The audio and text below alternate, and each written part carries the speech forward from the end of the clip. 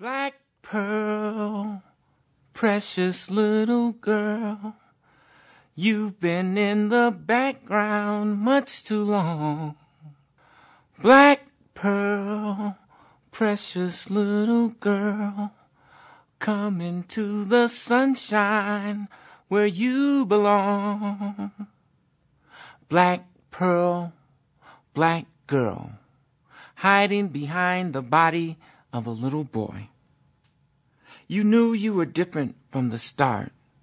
Deep in your heart, you would always stand apart from those who were normal, whatever that is.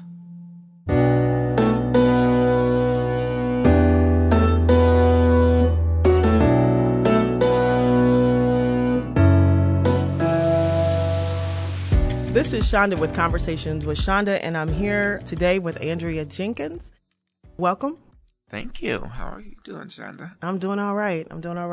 So we're going to start out for the listeners and just have you introduce yourself. Mm-hmm. My name is Andrea Jenkins. I am the Vice President of the Minneapolis City Council. I am a poet, a writer, artist, curator, A politician. parent, Grandparent. I have 3 grandchildren. Cutie are pies. literally my heart. So Pretty awesome. So, I went and looked and I did a little bit of research on you, and I've known you I feel like my entire life. yeah, But I'm like, Andrea got a Wikipedia page. got a wiki.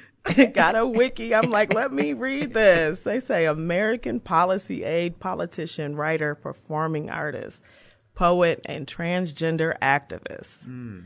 She is known for being the first African-American openly transgender woman elected to public office in the United States. I don't know how you get a wiki page. I didn't do it. Mm-hmm. I was just online you have one to day. be notable, right? Apparently. Apparently, I think you ought to claim that. I was online and just came across a wiki page. I'm like, well, there's some wrong information. They have my birth date wrong. My birthday's wrong on everything, too. So the first openly transgender woman in the United States, how did that feel? Most days it doesn't really feel that much different for me. But it is Black History Month, and, people kind of make a big deal out of it. And it is a big deal, right? It's like when you think about African Americans in this country, and the number of people who have been elected to representative offices, for Black people, generally, it's very small compared to the broader population. And for LGBT identified people, literally, there are only 800 LGBT identified elected officials in the country. So when you put it in that context, there are maybe 10 out trans people. A little more than that, maybe 13. But to be in that number, it's quite incredible. I come from a legacy of enslaved people. Yeah. Who built this country. We were just given got the right to vote, less than 60 years ago. Yeah. And now I'm in elected office. It's amazing. It is I amazing. pinch myself every morning when I walk in City Hall. Do you really? I do. Did you see yourself as a politician? I saw myself as a person who would use policy to help people's lives. Right. But I never really thought about what form that might take. Would it be an attorney? Would it be, I don't know, I worked as a policy aide for a long time, and people would ask me, when am I going to run for office? And I would always respond, I'm running away from office. Like, I knew how tough the job was, but it really is an enormous honor to be able to represent the communities in spaces of power, spaces that have historically been off limits to Black folks, to LGBT identified folks, to transgender individuals. So when the opportunity arose, I felt like I needed to step into it, and you did, and step up. Yeah. So when I think about the first, and maybe even not especially, but when I think about the first, where we lead with such humility, you lead with such humility, but I do think that representation matters. Absolutely. It just matters, period. Yeah. And it's important for other people that might be struggling with either identity, whether or not it's leadership identity, whether or not it's personal, like whatever it is, they're struggling with identity. And do you feel like you being in the role is as much around inspiring and presenting what's possible as it is about the policy? I honestly believe it's an equal amount of both. I won't name names, but a number of people have said to me that I inspire them to run for office, and they are now in elected office. Our council meetings are televised. Mm-hmm. They are every other Friday. When I am on the dais at the council meetings, I always wear purple so that young queer identified people can see some hope and some inspiration. So it's as much about the representation matters as it is the policies for me. So, I mentioned that I've known you forever. So I knew you back when, and I knew you through the transition. Yeah.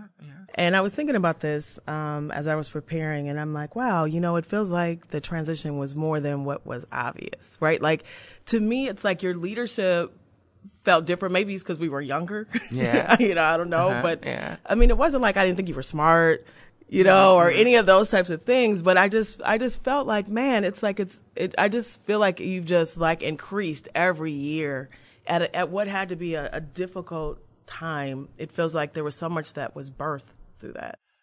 That is an amazing observation, Shonda.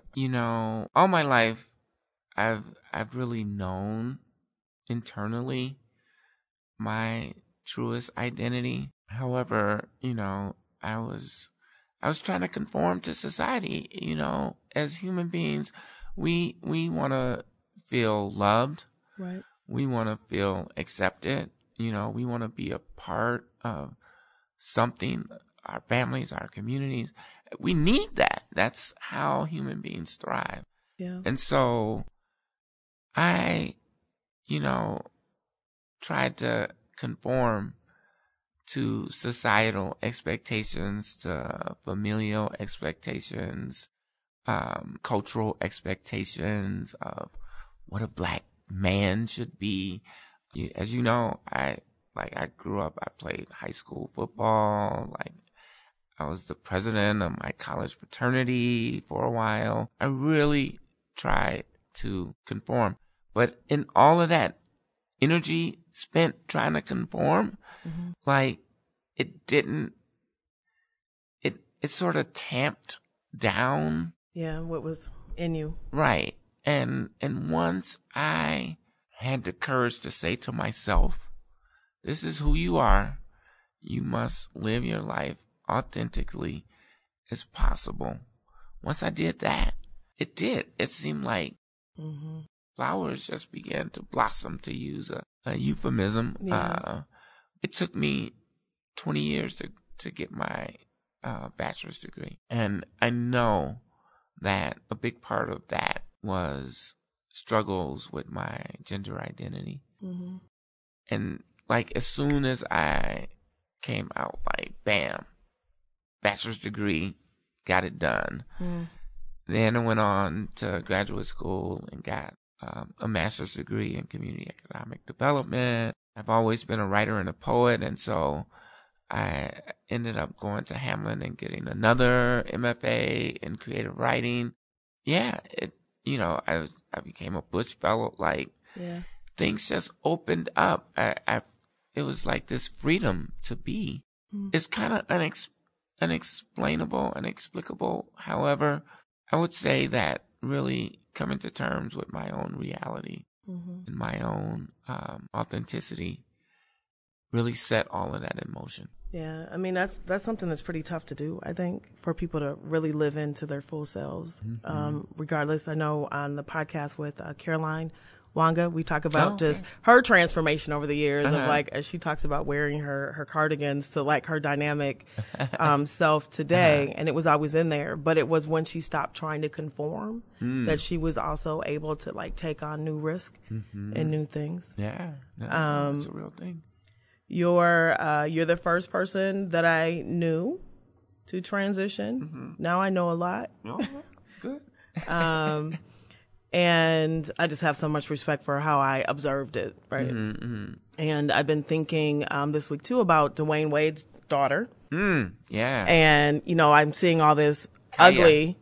Yeah, Kaya. Is it Kaya? Kaya. This trans daughter who I think is 11.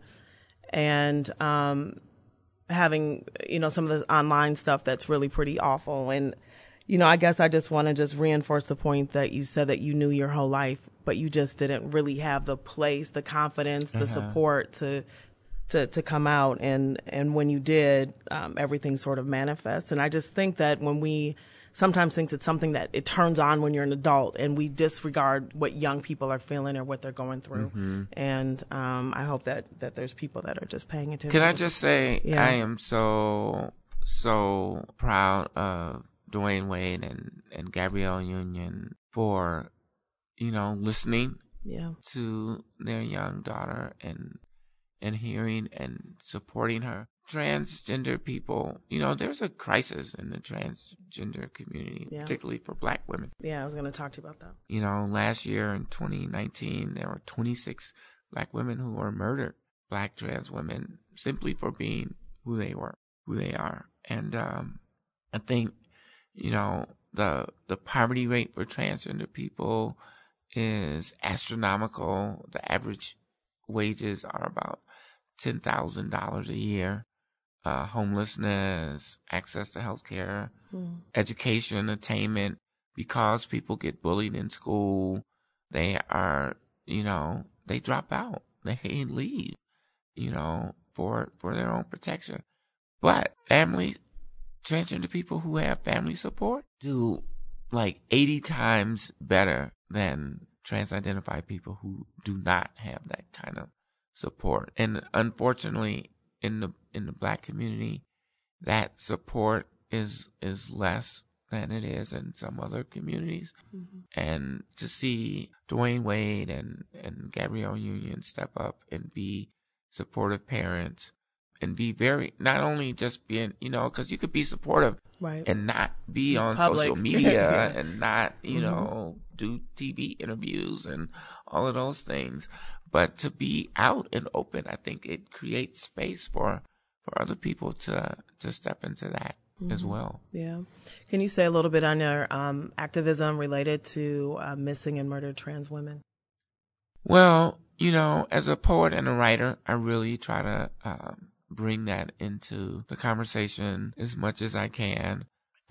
Before I was elected to public office, I worked at the University of Minnesota and I conducted the Transgender Oral History Project, in which I interviewed 193 trans and gender nonconforming people. I was on the other side of the microphone you are today. And that form of activism was really about bringing trans stories to light in their most authentic voice, like not me trying to tell their stories or the media trying to tell it, but trans-identified people themselves telling their own stories and then documenting that and preserving that for history. I feel like that's a big part of activism. You know, I travel around the country and talk to a lot of groups about the issues that impact trans communities. I certainly do that here locally at the University of Minnesota, the Mayo Clinic, St. Thomas University, all over the place. Just this past Wednesday, I was on Macalester College speaking. And so, you know, that's kind of my form of activism. Not much of a marcher or, you know, signs and that kind of thing. Though I respect that and I know we need that. Yeah. That's just not my way. Thing either. Yeah. When, you know, as you're researching and talking to people and just thinking about the challenges, do you physically feel safe in the city? Are you know, is it relative? I mean, there's places I go to and I'm like, I don't know if I belong here. Yeah. I mean, is the level of, do you have fears around behaviors or? Up until about 3.5 years ago. Really? I felt really safe in most places. Oh, I didn't expect for you to say that. I thought you were going to, okay, go ahead. Now, since this administration has been in office, and the vitriol, because just think about it. Before this administration, LGBT rights, trans rights, everything was on a very much upward swing. 2015, the Supreme Court said same-sex marriage was legal. In 2014, Minnesota legislatively said, which hadn't happened anywhere in the country, said that same-sex marriage was legal. Transgender rights, you know, President Obama issued all kind of executive orders that made it safe for people to go to the bathrooms that match their identities, and, you know, how schools should be able to address bullying. Right, exactly. And that has all changed. And so I feel pretty safe in the city, but going to rural communities, a couple of weeks ago, I was at Syracuse University in Syracuse, New York. And, you know, New York City is pretty opening and welcoming, but there's a place for everyone in New York City. Upstate New York, man, it's pretty conservative, pretty red. And so, and on that campus, they had been having a lot of issues around racism and such. And so I'm Black, I'm transgender, I'm 6 feet 2 inches tall. Like, I stand out wherever I am, and it's scary. It's much more concerning now, like I said, than it has been in the recent past. Yeah, I guess I hadn't thought about it that way. It feels, I mean, we're just all feeling so heavy. Yeah. And I think reacting to our times in really different ways. It does feel like there's this kind of rise in terms of conversations around race and inclusion and diversity. And I know you're working on increasing equity in our city as a policymaker. Do you think that it's too polarizing, or the issues are too polarized to move through them? Do you think that it requires more education? I think it requires more courage.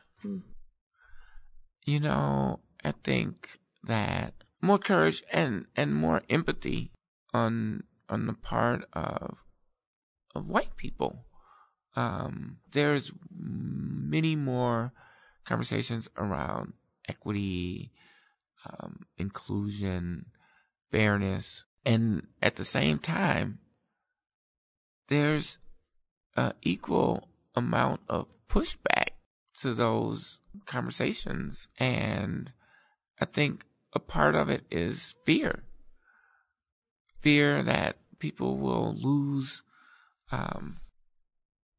power, resources.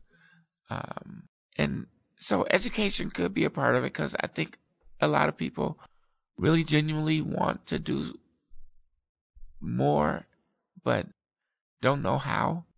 So education has to be a part of that. A lot of people are just stuck and really afraid that they're going to lose something if other people are granted fairness. Yeah. One of the reasons why we started these conversations was around that point, and we were actually in this very room having a conversation around what should the conversations with Shonda be, right? Mm-hmm, like what should we be talking about? Sure. And should we go out and talk about education, which we will if it's wrapped in a story, right? Mm-hmm. But like where should we really be talking about? There's a lot going on with education in the city of Minneapolis. Yes, there is. Today. I know. So, but what does it mean for us to talk about racism and classism and sexism and the isms and the behaviors and things? And on one hand, it feels like we're talking about them everywhere. Yeah. And there's very few conversations that I'm in where I feel like it is unguarded. Mm-hmm. Right? Unless I'm with another group of Black women. Right. Like it just feels guarded. Yeah. And, me thinking, how do we actually get to what we're really thinking? Right? How do people really understand in all the ways that they might be pushing back if they don't have an awareness because they've had this behavior their entire lives? Yeah. And so what does it look like for us as a foundation to go on a journey with them? Because we, can recognize that we have our stuff as a sector that we need to wrestle down too. So there's no one perfect in this. Mm-hmm. No. But we will say sometimes, let's get to the action. Like there's enough conversation. Let's get to the action. Right.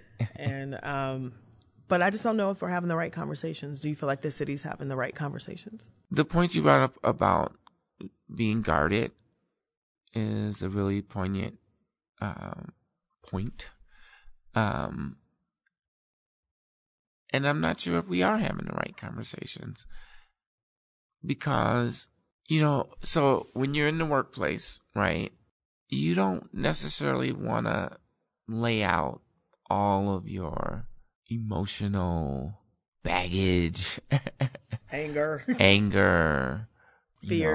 fears and the challenges that you really face. And every once in a while, it kind of blurts out because the pressure is so intense. But I feel like at the city of Minneapolis, we are getting to those really, really challenging conversations.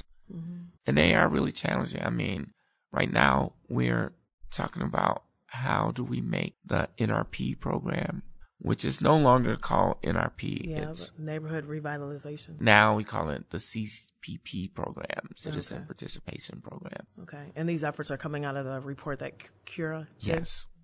They did a racial equity analysis. And, in that work, they determined that a large majority of the funds benefited white homeowners. And it's really not that surprising, right? I mean, there was just a report that came out yesterday that said Minneapolis has the lowest homeownership rate for Black people in the country and subsequently the widest gap of homeownership between Blacks and whites. And so 78% of all homes in Minneapolis are owned by white people. So if you have a program that's designed to assist homeowners that's, quote, race neutral, right, but all the homeowners are white, then subsequently it's going to benefit majority white people. And Cura kind of laid that out in some factual ways. And a lot of neighborhood groups, I mean, literally there's an article in the paper this week that says people feel like you're calling us racist. How do you respond to that? It's a challenge to respond. I mean, it is a challenge to respond to that.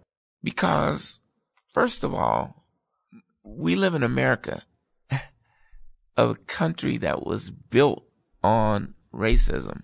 the murder and oppression of Native Americans, the enslavement of Africans, like those are all racist and all throughout history. Yeah. Racism has shaped our country.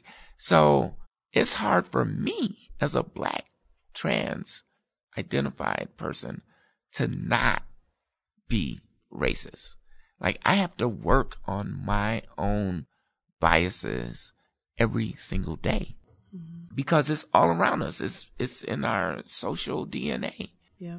And so for anybody to say, I don't have a racist bone in my body, right? It's kind of ridiculous. It doesn't build trust. Right. It does not build trust. You know, it doesn't build trust because they're not being honest. Or they're being honest and they were raised in such a way to believe, like, I mean, you believe what your parents tell you, right? And when you don't have exposure and you can really believe that you're, you know, color neutral, I'm going to treat everybody the same. And I think by doing that, like on an interpersonal level, like you might actually do that. But to not understand how other things are shaped by race, Yeah. I think is just a choice. Yeah, it's absolutely, particularly when the data is laid out before you. So in 1950s, yeah, maybe so. But now this is 2020. We know that redlining had a significantly negative impact on communities of color, particularly Black people, but Japanese people, Jewish people, anybody who was not a white Protestant, was redlined out of certain communities. And we still see the impacts of that today. Those redline communities are what we call ghettos, right? Have you read The Color of Law? I have. Yeah, it's an excellent book. The author, Richard Rothstein, will be in the Twin Cities in a couple of weeks, and he'll be a guest on the podcast to talk about that very thing. Oh, my goodness. That's going to be a fascinating conversation. I hope so. I mean, I'm Black, like from the city, right? Yes. And I know like the history as much as I know there's more I could know, but Right. I know that there are things that have happened to African Americans from a policy perspective. Right. I think reading that book, I knew, right? Like, I mean, just the way that he was able to weave the stories and understanding, like, just the level of complicitness from Every the top, sector. every sector, everything was actually overwhelming to embrace it. Like, you couldn't hide from it. And I think you can move around things that don't feel comfortable, but. And they were very explicit. Yeah. It wasn't sort of like, oh, we're going to be tricky and try to be subtle. It was very explicit.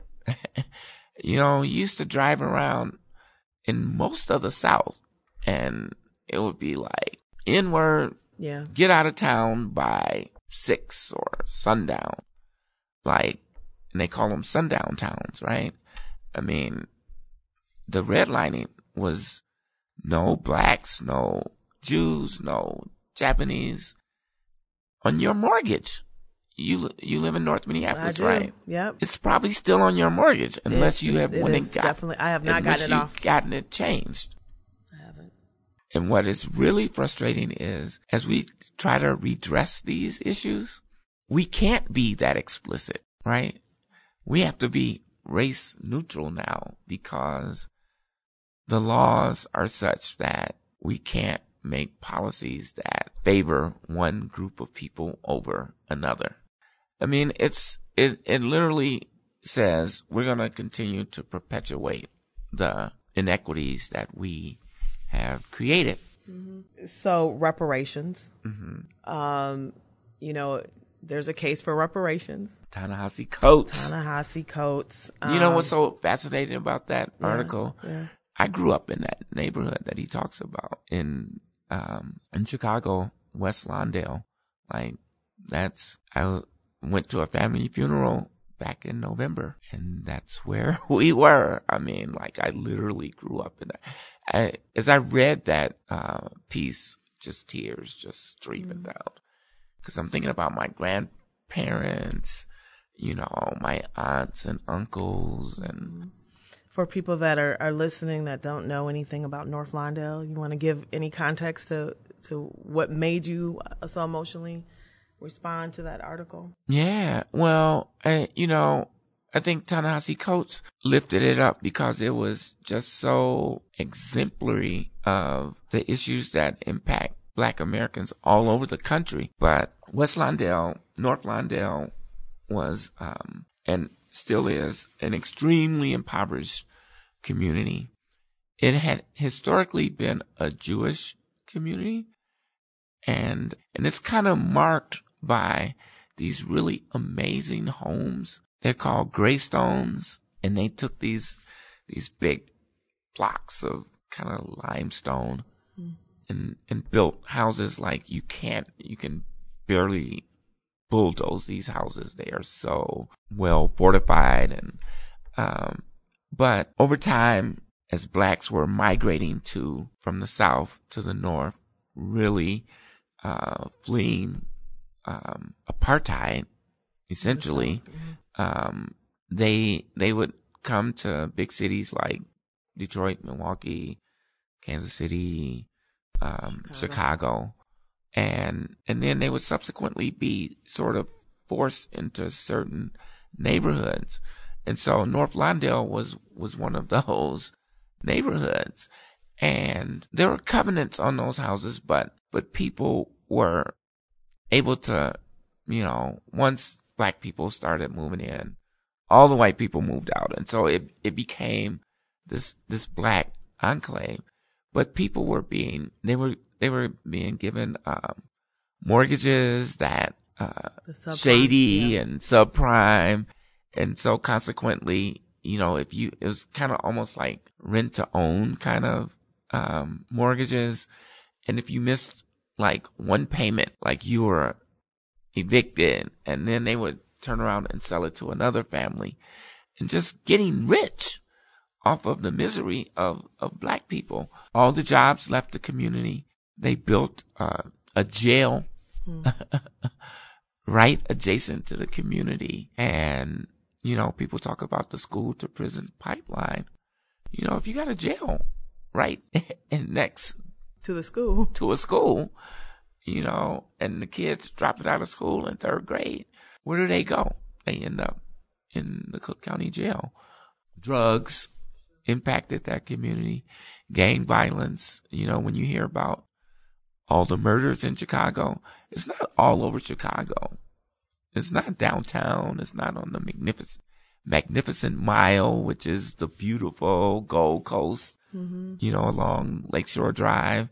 It's in North Lawndale. It's on the South Side. It's, in these very concentrated communities where that's happening. And there's this overabundance of guns and drugs and liquor stores right. next door to the projects, next door to the church. In any neighborhood like that near you, right? Like right. It's the same sort of setup. So in Coates' article, The Case for Reparations, you thought about your upbringing and your grandparents and what was it? Was it how hard their lives were and what they had to navigate? Was it understanding more deeply the conditions that they were surviving through? Like, was it all of that? It was all of that, so my father spent the majority of my childhood in prison. And for a long time, I was really angry, like, why would you do this? But over time, and particularly reading that article, you could see that the conditions were such that you almost had to be extraordinary to overcome, the literal saturation of heroin and drugs that were in those communities, that are in those communities.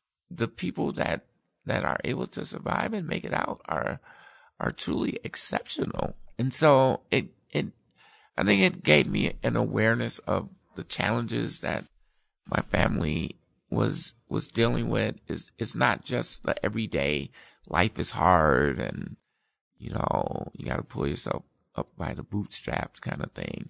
It was like people were intentionally creating situations to make sure you stayed impoverished, uneducated, and really a cog in the machinery of capitalism.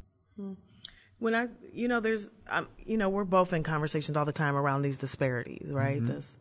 These gaps that we have in our city. And there's a number of conversations where I'm in, if, only we did this thing, then this problem would be eliminated. If we could get more felons jobs, it would be eliminated, right? And so then in my head, I'm like, yeah, but I know Black people at every level that are trying to navigate systems, right, and hitting glass ceilings and not getting the recognition in their workplace, or this education gap, which, I recognize that there's daily decisions that are made on whether or not you can, whether or not, whatever those obstacles that you mentioned that your family and our families have gone through.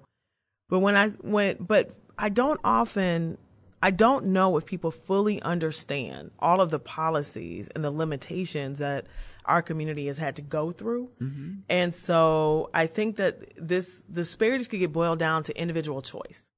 Right. And if you just made different choices, this would not be a problem. And I don't know if we fully understand the generational impact and the policies that really have created the conditions. Can we talk presidential politics for a minute? Go there. Go on. Well, in 2016, Bernie Sanders was a really popular candidate for the Democratic nomination. But I really couldn't. And I everything Bernie talks about, and even now, was really powerful to me. Like, I was feeling it. Medicare for all, tuition, get rid of, student debt, all of these things, and more jobs, right? Mm-hmm. But we know that Oprah Winfrey, one of the richest women in the world, on the planet, not richest Black women, one of the richest women, she still is facing discrimination. She walks into Hermes, with her American Express Black card, and they following her around the store like she can ready to steal something. Oprah. Right? So unless we address the racism, right, the policies, all of those little fixes, they're not gonna change the system. I mean, it might help a few people, and yes, we gotta do those things because we gotta help a few people that need help. But simultaneously, we have to be working at the deep underlying racism that is really destroying. You talked about school. People say poverty is the main reason why there's an achievement gap. And I'm like, man, Black people are richer than they've ever, as a whole, than we've ever been in the history of this country. Yet our kids are still failing. I mean, you couldn't be any more poor than W.E.B. Du Bois, who was the first Black PhD, So it's not just poverty. Yes, poverty plays a role in kids' ability. If they go to school hungry, that's an issue. We need to address that. But that is not the main factor of why kids are not excelling in school, right? It's young white women. Majority of our teachers are young white women, like 85%. And smart, brilliant, really care about kids. But like I was saying earlier, they have the same mental expectations of Black kids in the inner city as everybody else. Mm-hmm. And so the behaviors that young Black kids do versus the same behavior in young white kids gets criminalized versus, oh, that's just boys being boys, right? And that implicit bias plays a role in their expectations. You know, I went to public schools in Chicago, which, you know, have been deemed some of the worst schools in the country. But I had black teachers who were like, no, you can do this. You will do this. You will go home and do your homework and bring it back. Like, they cared about the kids and they had expectations of you doing more. Yeah. So, you know, I'm in conversations all the time around education, and people are like, you know, if families in the neighborhood, if black families only understood the proficiency rates at these schools, they would choose differently. And, you know, I know from my own experience parenting that sometimes what's valued is very different than what people expect for people to value. Not that education doesn't matter, it does. Oh, yeah. But equal to that are, how am I treated? How are my kids treated? Right. Do I know someone there? I mean, it's a very relational sort of experience of being in a school. Do you feel part of a school community or not is really important. Right. And how that plays out looks very, very different. And, you know, I had two teachers that were African American until I got to high school. And then I had 3 African American women that were science teachers at North High.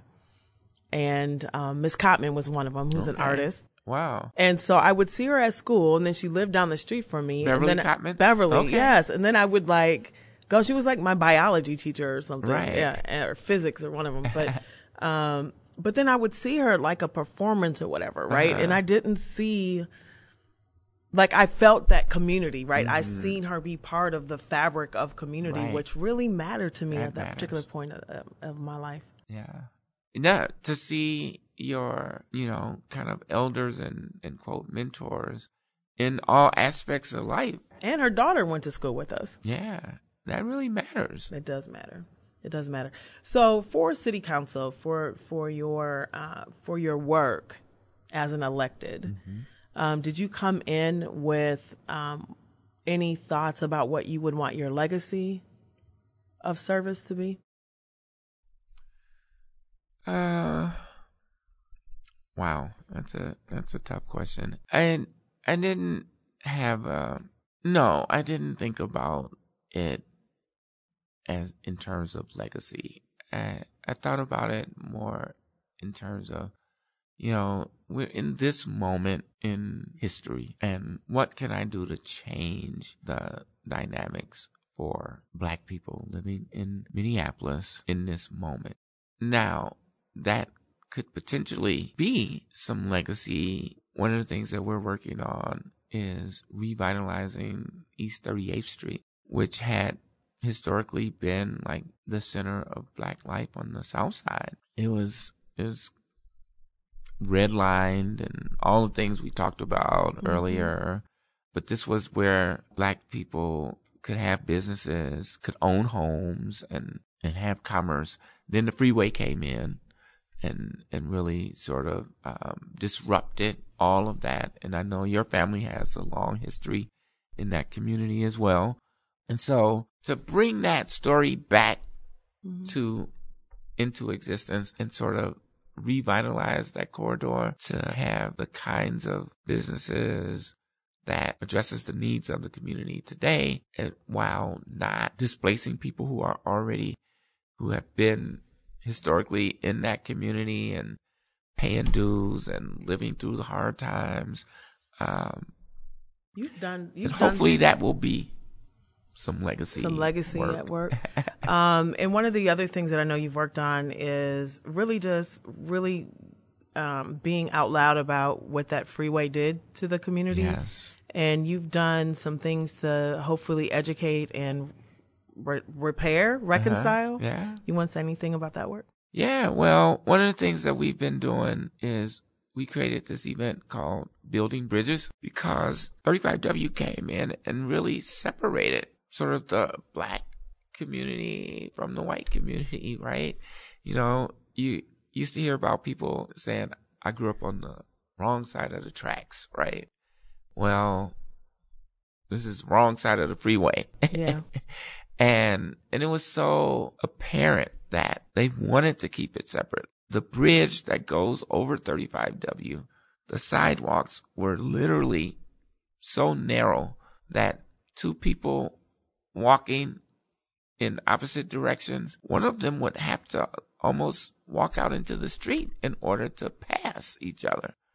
There was only one street light on the bridge. So at night, if you wanted to cross that bridge, you know, you kind of felt like you were taking your, you know, safety into your own hands because you could barely see. So we created a dinner on the bridge to bring both sides of the communities together. And I'm really proud to say that the Minneapolis Foundation has been helpful in that process, and we appreciate it. But it's about reconnecting communities physically as well as emotionally and intentionally. And those events have been wildly successful and really is helping towards our goal of rebuilding that kind of community and having these tough conversations, these difficult conversations around race and equity and the things that caused this. There's a documentary, the Jim Crow of the North, and you know, it really focuses on that community quite significantly as being sort of split apart by that freeway. So we use that documentary in our conversations to help people understand, you know, the historical impacts of what happened and how we can come together to try to make change. I think I think my reaction to the Jim Crow of North might be as I hear you describe your reaction to a case for reparations. Because my family, both North, was my mother, and then my dad was on the South side, and both of those communities were talked about. And then you're watching the documentary and you're like, oh, that's, you know the people, you know the houses, you know the stories, you know. I'm getting emotional right now. Yeah. I mean, and just thinking about it. And, you know, when my dad was younger, he lived, you know, on the north side. And then when the south side opened up for families, it's like, you know, the same families that lived north ended up in the same blocks on the south side because it opened up for people to move, but it was still so restricted. And, you know, part of the benefit that I've reaped from that is the community of people that were around us growing up. Like, I definitely benefited from that. But when you understand all of the conditions, it's really quite incredible, I guess. You know, one of the things that we did in terms of legacy, we renamed a couple of streets, one after Miss Clarissa Walker, who was the neighborhood calls the mother of Sabanthony Community Center. And then we renamed 4th Avenue after Luana Q. Newman, who was the co-founder of the Minneapolis Spokesman Recorder. You know, to really, again, say we have contributed mightily to this community and we want to recognize and honor these Black women who were very instrumental in that. It's funny what street names will do on it. I mean, you know, like I love going to Atlanta, and part of why I like going to Atlanta is because you see street names of sheroes and heroes, and you see places and you see history that you know we've contributed to. And you go to other cities and it's like absent of anything. And it's not just Martin Luther King Drive. It's like Mother King, Bernice King. That's right. You know, Andrew Young Drive. People underestimate the importance of those things.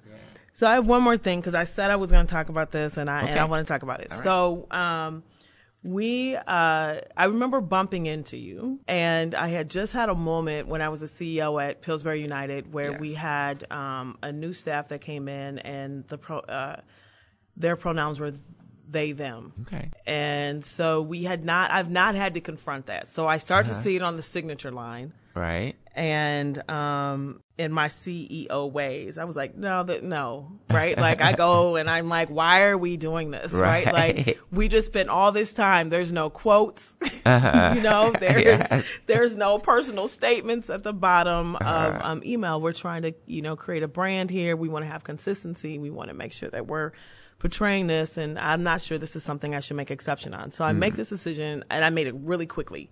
Like, I saw the email, and I went in, and 15 minutes later, I've decided it's a no. We're not doing this. So in the afternoon, I see you.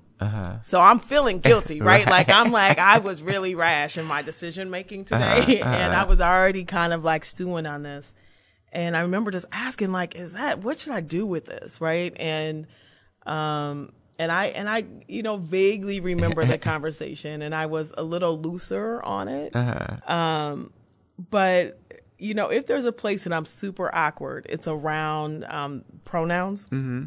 And especially when people say, introduce yourself, say where you work, your title, and your pronouns. And I'm like, I've never had to do this my entire life. Yeah. I wish it felt more optional. Mm-hmm. And yet it's an area that I'm just trying to understand. So I mentioned that I did this oral history project, right? In doing that work, I shifted. And this whole pronoun thing is a relatively new phenomenon.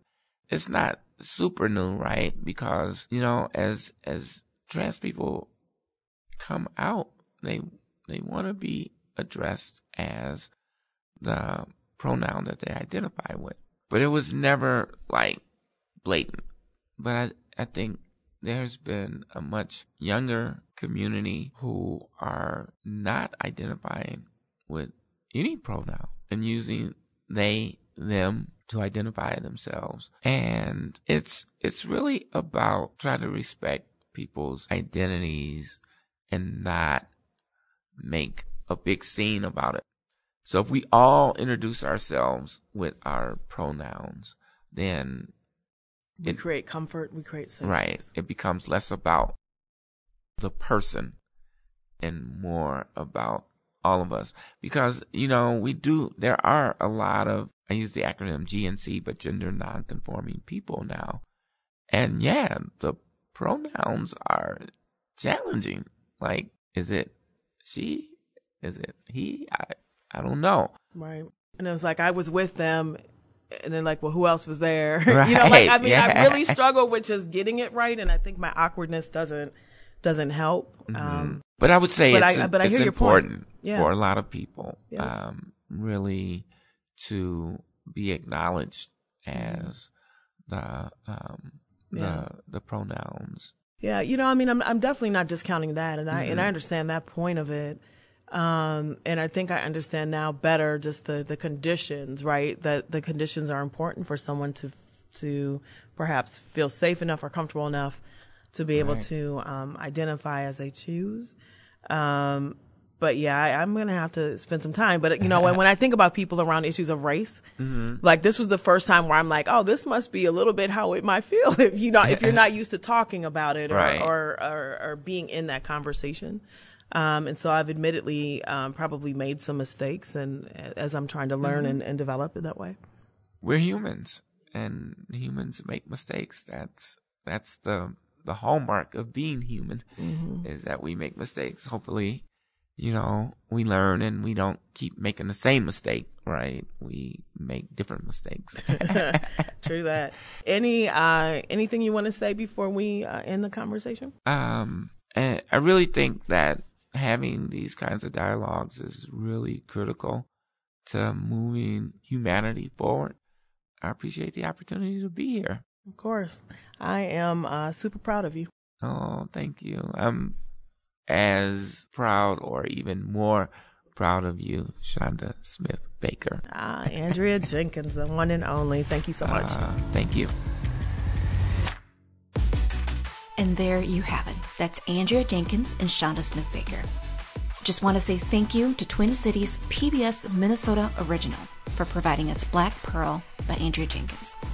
To listen to more episodes and learn more about upcoming events, please visit conversationswithshonda.org. You can also follow Shonda on Twitter at Shonda S. Baker.